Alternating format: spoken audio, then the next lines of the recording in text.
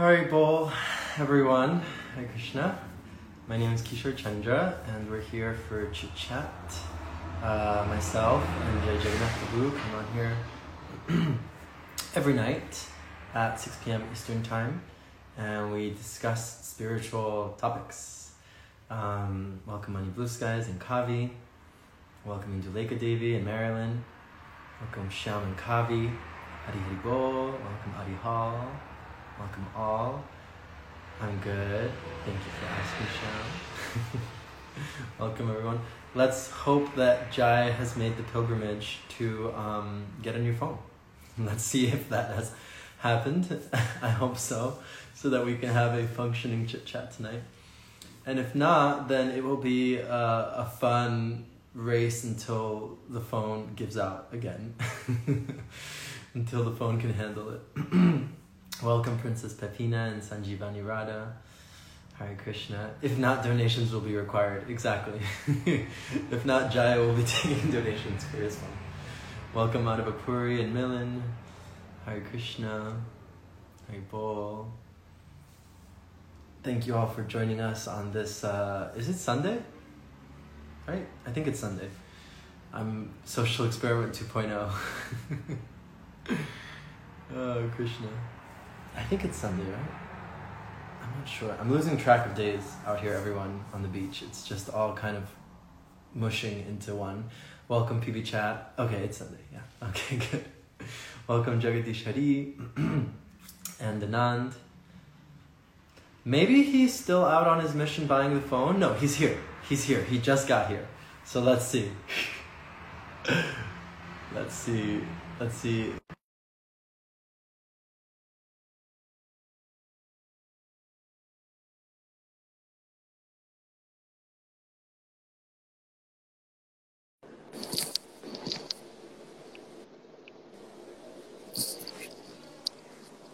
Haribol.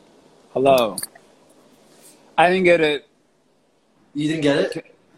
Can you hear me? Yeah, but for some reason, like, this just stopped, which is, like, fine. I don't know why it did that. T-Mobile was closed today on the weekends. Oh, really? Yeah, so, and I'm the closest place to where I'm at for getting a phone is like 40-minute drive or something. So my friends are saying, why don't you just order it online and just have it delivered in a few days? So I'll try to order it tonight, but we couldn't go and get it. That's okay. Sorry. Well, it's okay. We're all in anticipation for this new phone. So you're just drawing it out. You're drawing out the eagerness for everyone to. If I can draw some more donations, that'll be great too. So where did we leave off yesterday? I have no idea. I barely knew what day it was today. I had to have the listeners remind me what day it was today. All the beach days merging into one? Yes. As you can see. I have no idea where we left off yesterday. Do you? I mean, I remember the topic. I just don't remember where we ended it. Because my phone was making all such disturbance. I feel like we ended. I feel like I was speaking and I was making a point, and we were arguing for the value of rules. Yeah. And our sort of maybe cultural conditioning to be antagonistic to rules. Yeah. And we were just trying to make a case for, rules are actually kind of nice and they help set proper boundaries so that you can actually improve yourself. And yeah. But beyond that argument, I don't remember what we were saying. One thing that I did want to come back to in the course of our discussion the last few days, I wanted to flesh out more, was the idea that we brought up in relationship to Niyama.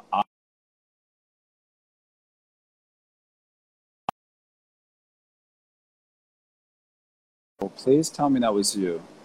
Sorry. Please tell me that was you. Okay. No, that was me because I put these back.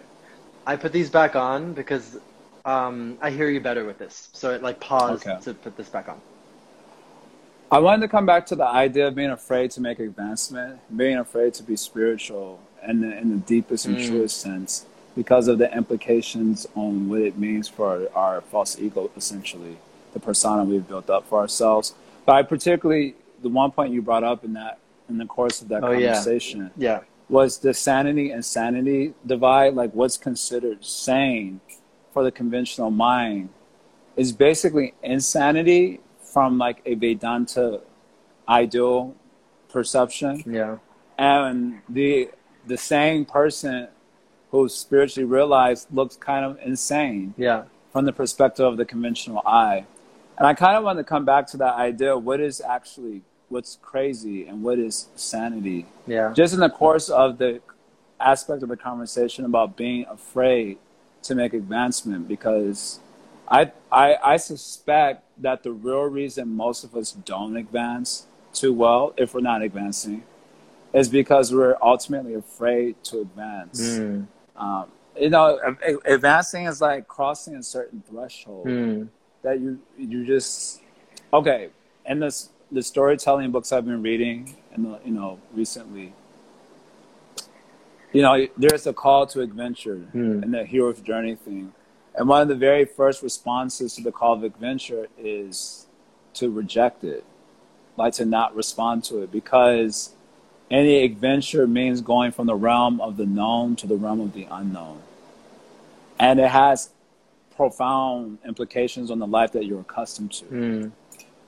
And so we're afraid to let go of the life that we're accustomed to enter into some unknown territory. And I think that's very much related to the spiritual quest that we are afraid to advance. And part of it is like when you hear about what the advanced person is or what they're like, I mean, there's a good part of it, like they have all the wonderful qualities, but there's this other part where they're kind of like crazy. And I wanted to explore that bit a little bit more. I really like what Sham wrote as well. He said, also, I feel that advancing means defeating the anarthas we have, and therefore we are struggling to justify that this anartha must be destroyed. I really like that as well, because I feel like there is a lot of bargaining that goes on. Like this That's a really good way of doing bargaining. Like, this isn't so bad, or like, I'll give it up this much, but like, come on, Krishna, like, meet me halfway. Like, it's, everyone else does it, like, we live in the material world. It's Kali Yuga. I don't want to be fanatic. That's a classic one. I don't want to be fanatic. I've said those things like 100%. All of us. I'm not a fanatic. I'm going to be that cool devotee. Yeah, I have tilak, but I also have a cool style, and people want to hang out with me. Oh, Krishna. Bargaining is a good word.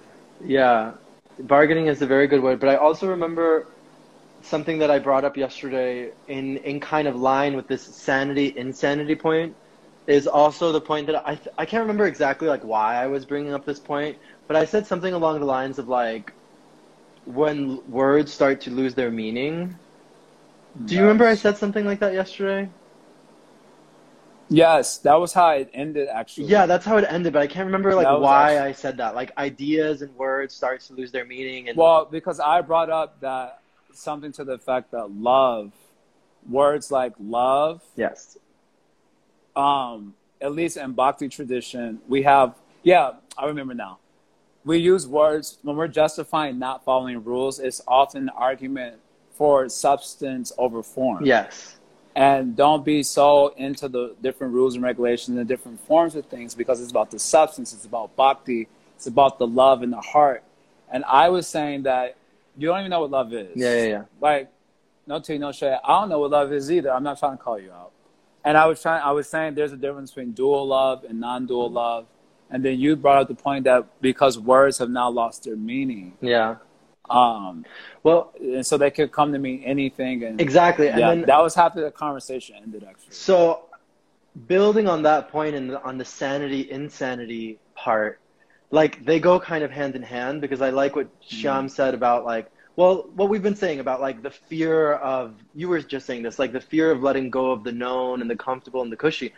But like, if we look at it in the way where like we are taking what is insanity in this material world to be sane, right? And in that insanity, right, like in this material world that we live in, words don't mean anything. Like, love to me means this, but love to you means this, and murder to this person means that, but to me it means that, and racism to that person means that. So literally words don't mean anything. And that's what we are currently like conditioned into Like that's how we've been socialized, and for lack of a better Right. word. And so if I'm socialized in a highly secular, individualistic world where I can just get away with saying things like, you know, just love, or like just whatever, like just this, or whatever it is, like I can get away with saying stuff like that and not being perhaps tasked to go deeper, tasked to really go into what does love really mean, or what does hate really mean, or what does envy really mean, like what do these words actually mean? Because I'm not tasked to, you know, the let's say the normal day-to-day person, modern person, is not tasked to investigate really what these things mean. We just kind of accept them as a given. Oh, it means this, whatever, okay, sure. You know, I watched the TV show, it says that it means this, so that means that that's what it means.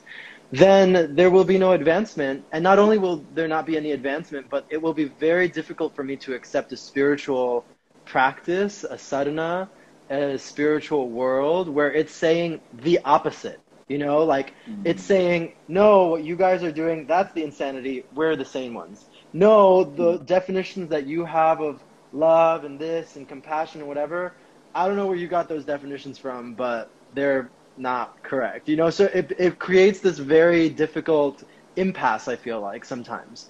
Especially when we start to do the niyama agraha, you know, where we start to let go of the rules and regulations a little bit, and we're just like, I'm just like doing my own thing, whatever. I feel like when you're doing that, it's really easy to, I don't know if fall is the right word, but to like become seduced by that world where like things are just, you know, it's just free, and like words are just this, and like love means this to that person, so why can, you know, you start to bargain that word. You start to bargain for the material world.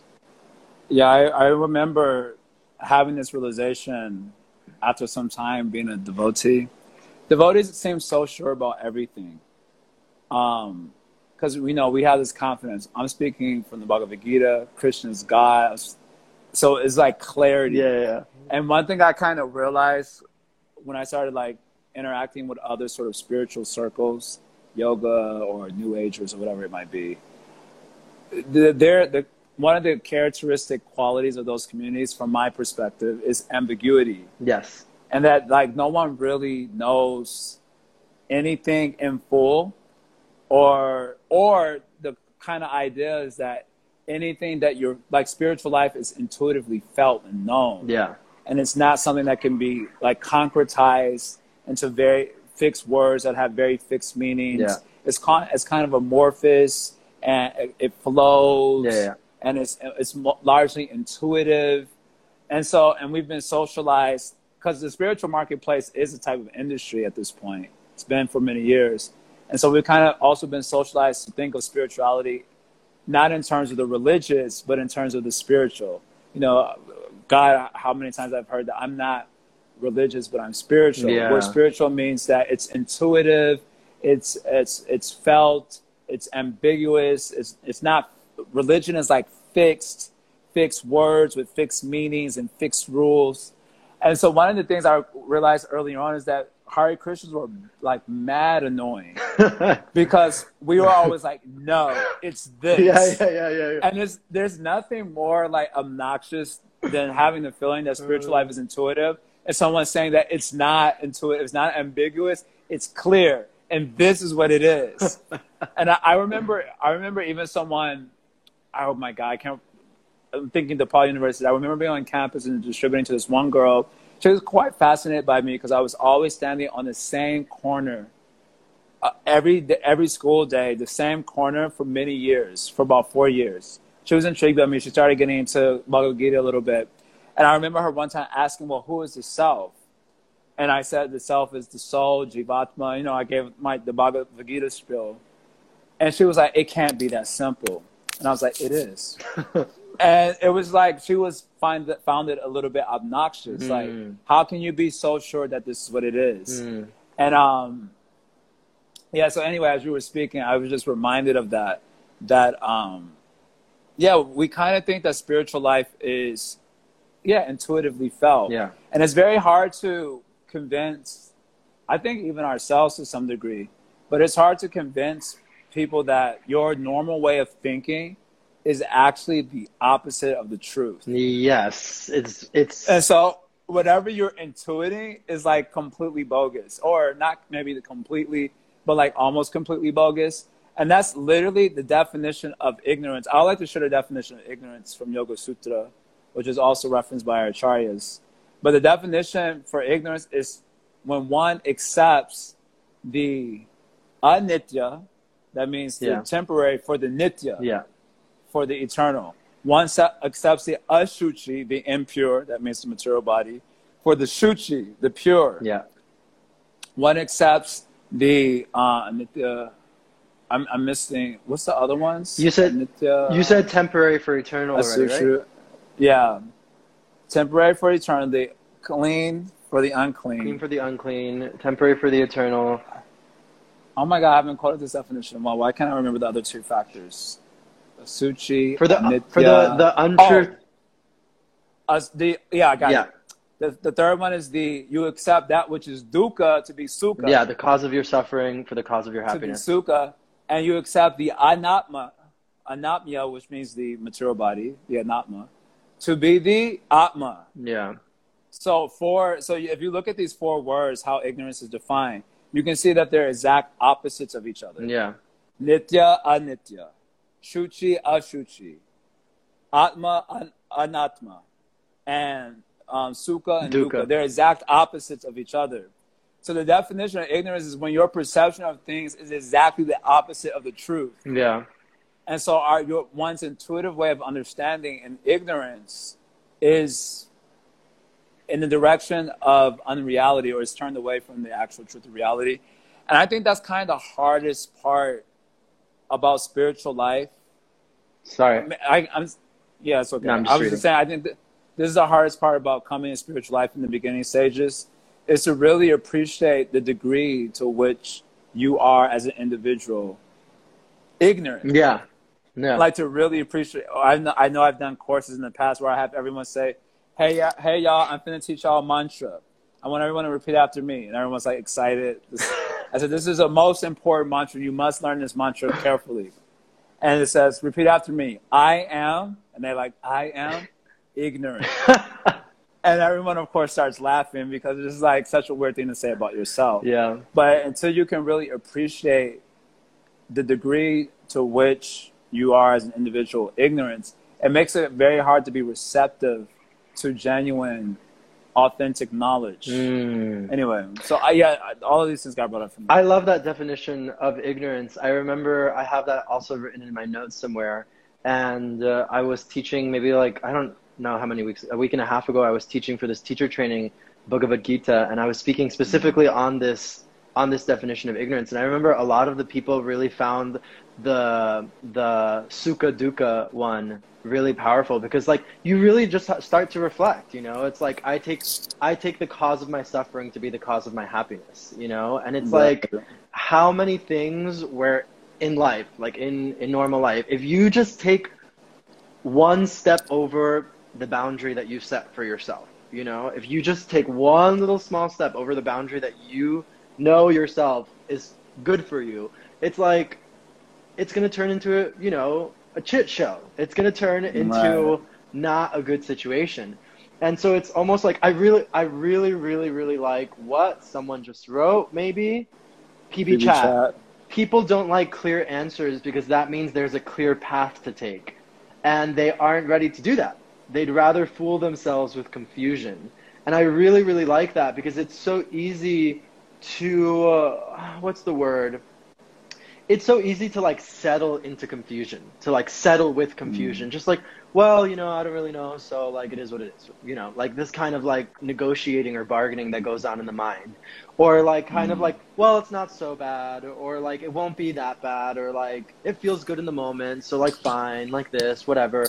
And it's just I just feel like I really like PB Chat's point, because if there is no clear path to take, then I can kind of allow myself to be taken.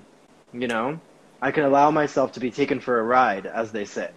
And that will be whoever, that will be society or the economy or like whatever ideologies that I subscribe to. I'm doing it in air quotes because, there's a whole reason for that, but we won't get into it.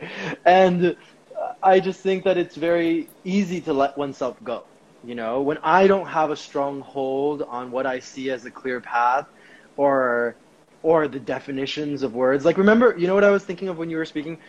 I don't remember when we did this, but it definitely was before the 100 episodes. But we had like a whole 5, 6, 7 blocks of chit chat episodes where we went into the definition of pure bhakti according to Srila Rupa Goswami and the Bhakti Rasamrita Sindhu. Because we got into this whole thing. I remember we got into this whole thing where we were speaking about this then of words have lost their meaning, you know, ooh, wow, the sun.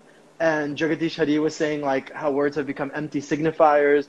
And so I remember we were getting really on this thing of like, we have to define what bhakti is. Like, everyone on this chit chat should know, like, what is bhakti according to our shastra, you know? And we went into this whole thing. And the thing is that, like, it really should be like that. It really 100% should be like that. Like, I should know my chit.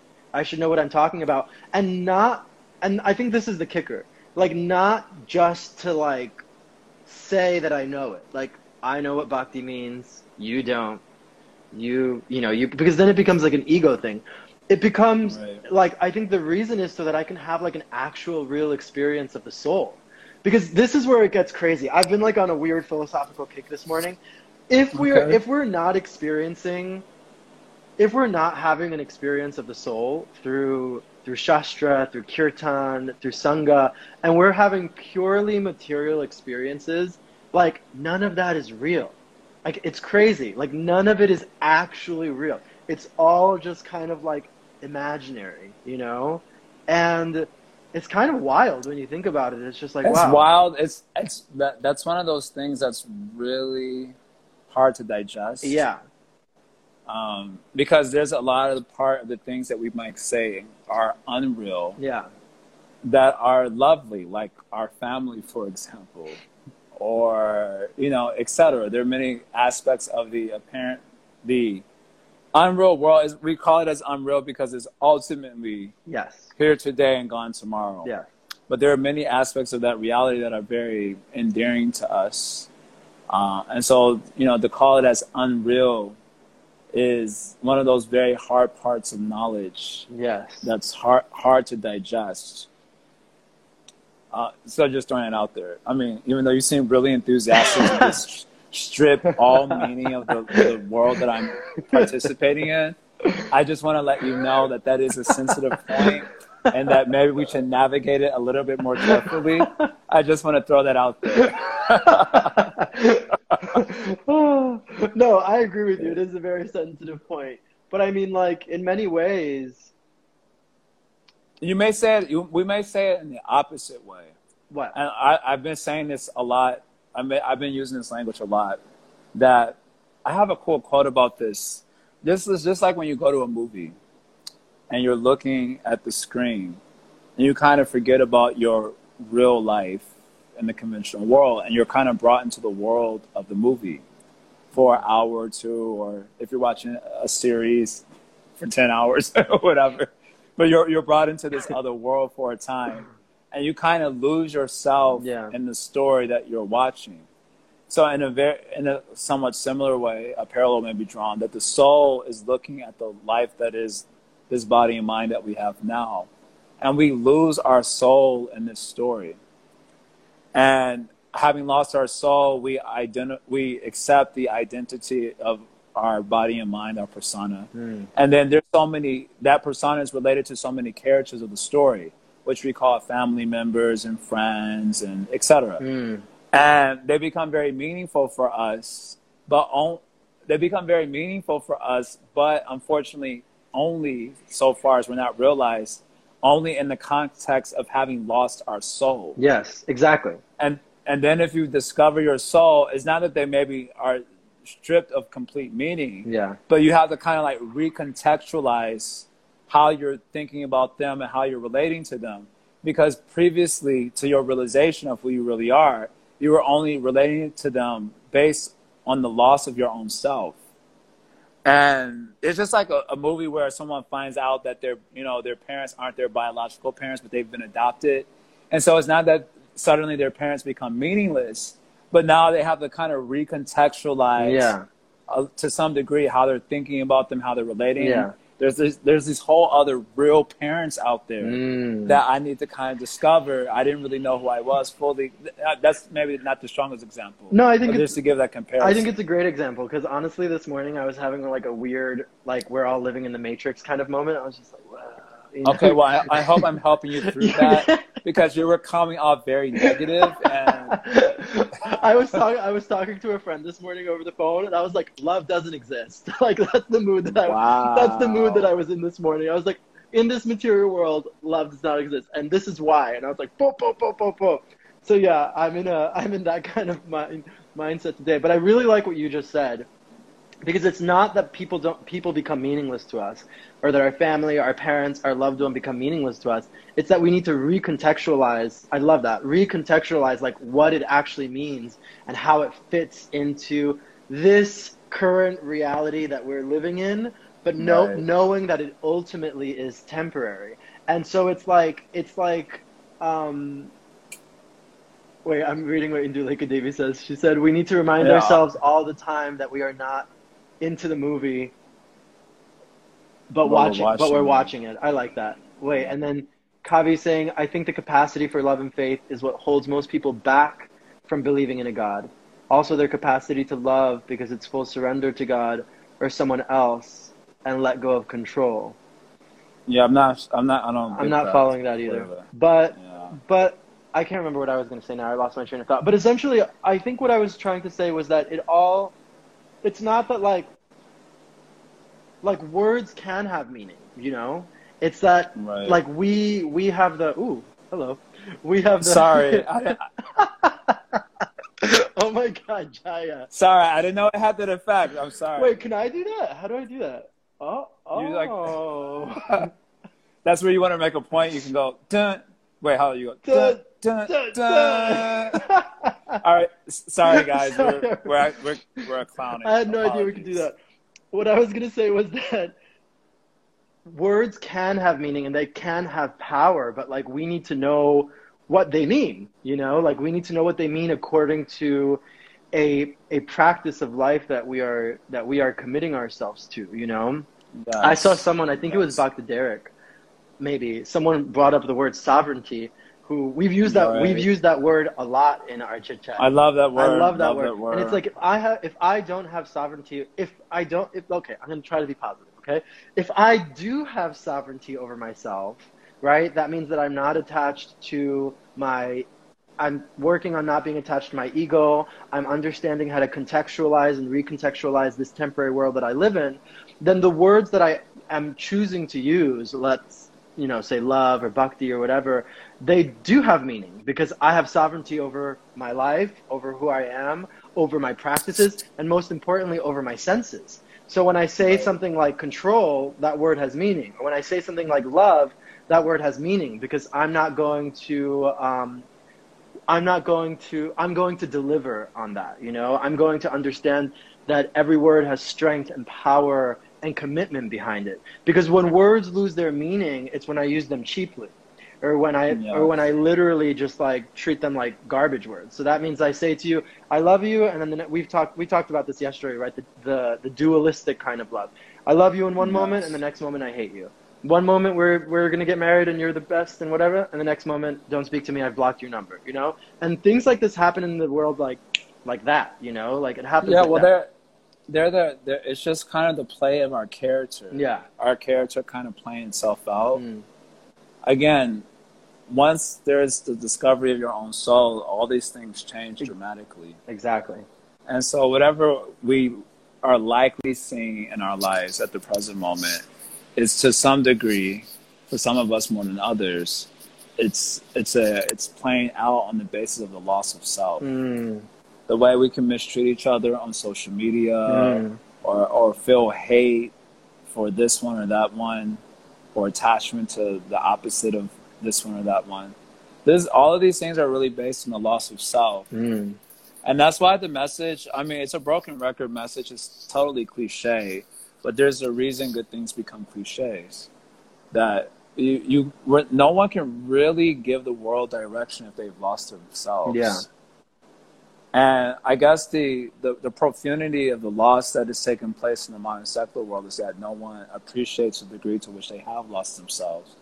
And I think even for devotees, or I suspect this is true of a lot of religious people, because they kind of have the, quote, air quotes, right philosophy, they feel that somehow vindicates them from the critique of having lost themselves.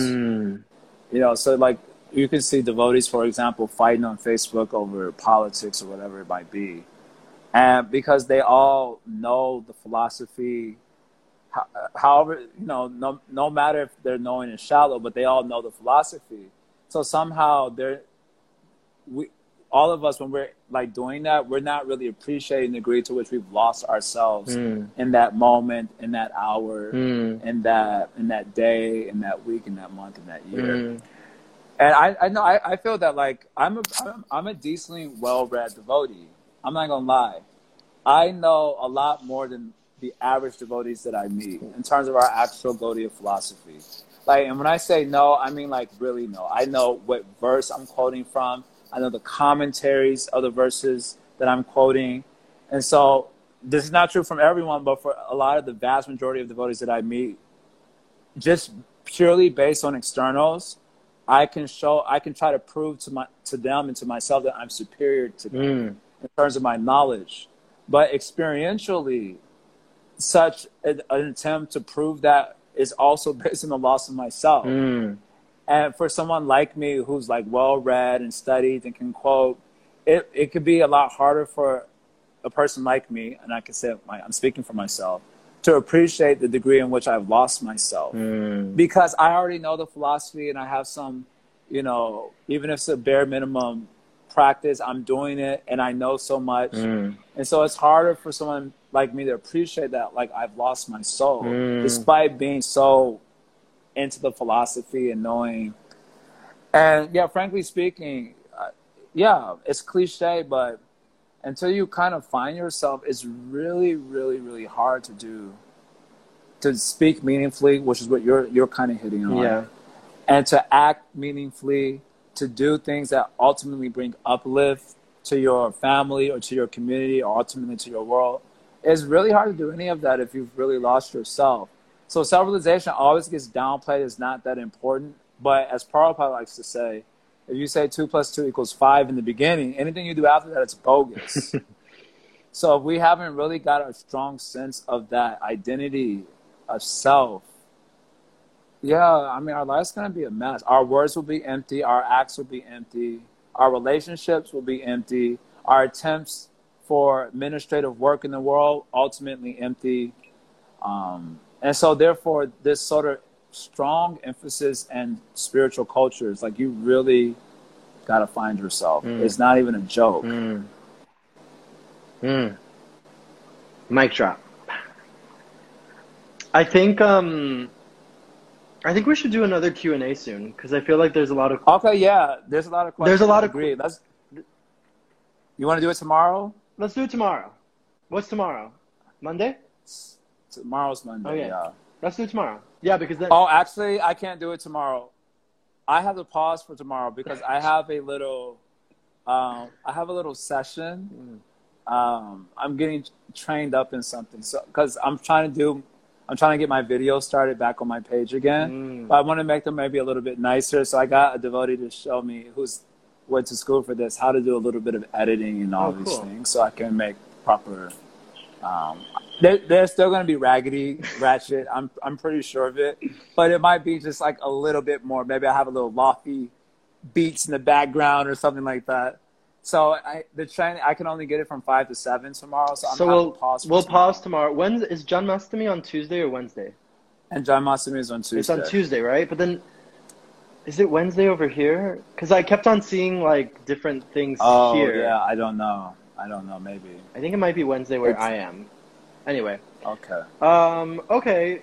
Are we doing chit chat on Janmashtami? Yeah, we could. Why not? We can do some Harikatha. We could do some Harikatha. That could be really nice. Reading some nice, maybe tell some of our favorite stories from Krishna Lila We could. in summary, or share some favorite verses from Krishna's pastimes.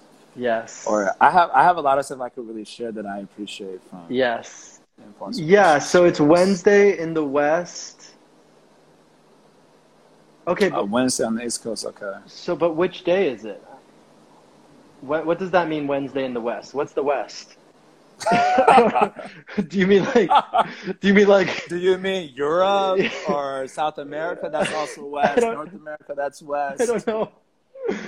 It's Tuesday in Alachua. Only in Alachua. It's on Tuesday. Right. That's what. So I heard it was Tuesday in North Carolina where I'm at. I heard. So it's Tuesday and Wednesday. I heard it's Wednesday Ta-da. here where I am in Ecuador. I was so confused. I was like, which day is it? Okay, so let's figure. Anyway, we'll do it. We'll do it Tuesday and Wednesday, maybe Thursday and Friday. We'll just throw in a little bit extra. Yeah. But let's tell some Krishna stories, some realizations about Krishna directly. Yes. This is what my question was. Anand and Sanjivani read it, like Western civilization, like Europe and US. That's what I was thinking, like the West. The West. Okay, family. So Thank y'all. we'll pause chit chat tomorrow because Jaya has his special training, and then maybe we'll do like we'll do the special Harikatha Tuesday and Wednesday, and then maybe we can have like a Q&A as well, maybe on like Yes, Thursday or yes. something like that. We'll figure it out.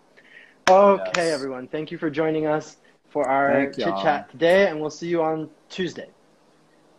Hare Bye. Krishna, Hare Bol, everyone. Thank you all for joining. Bye. Hari Hari.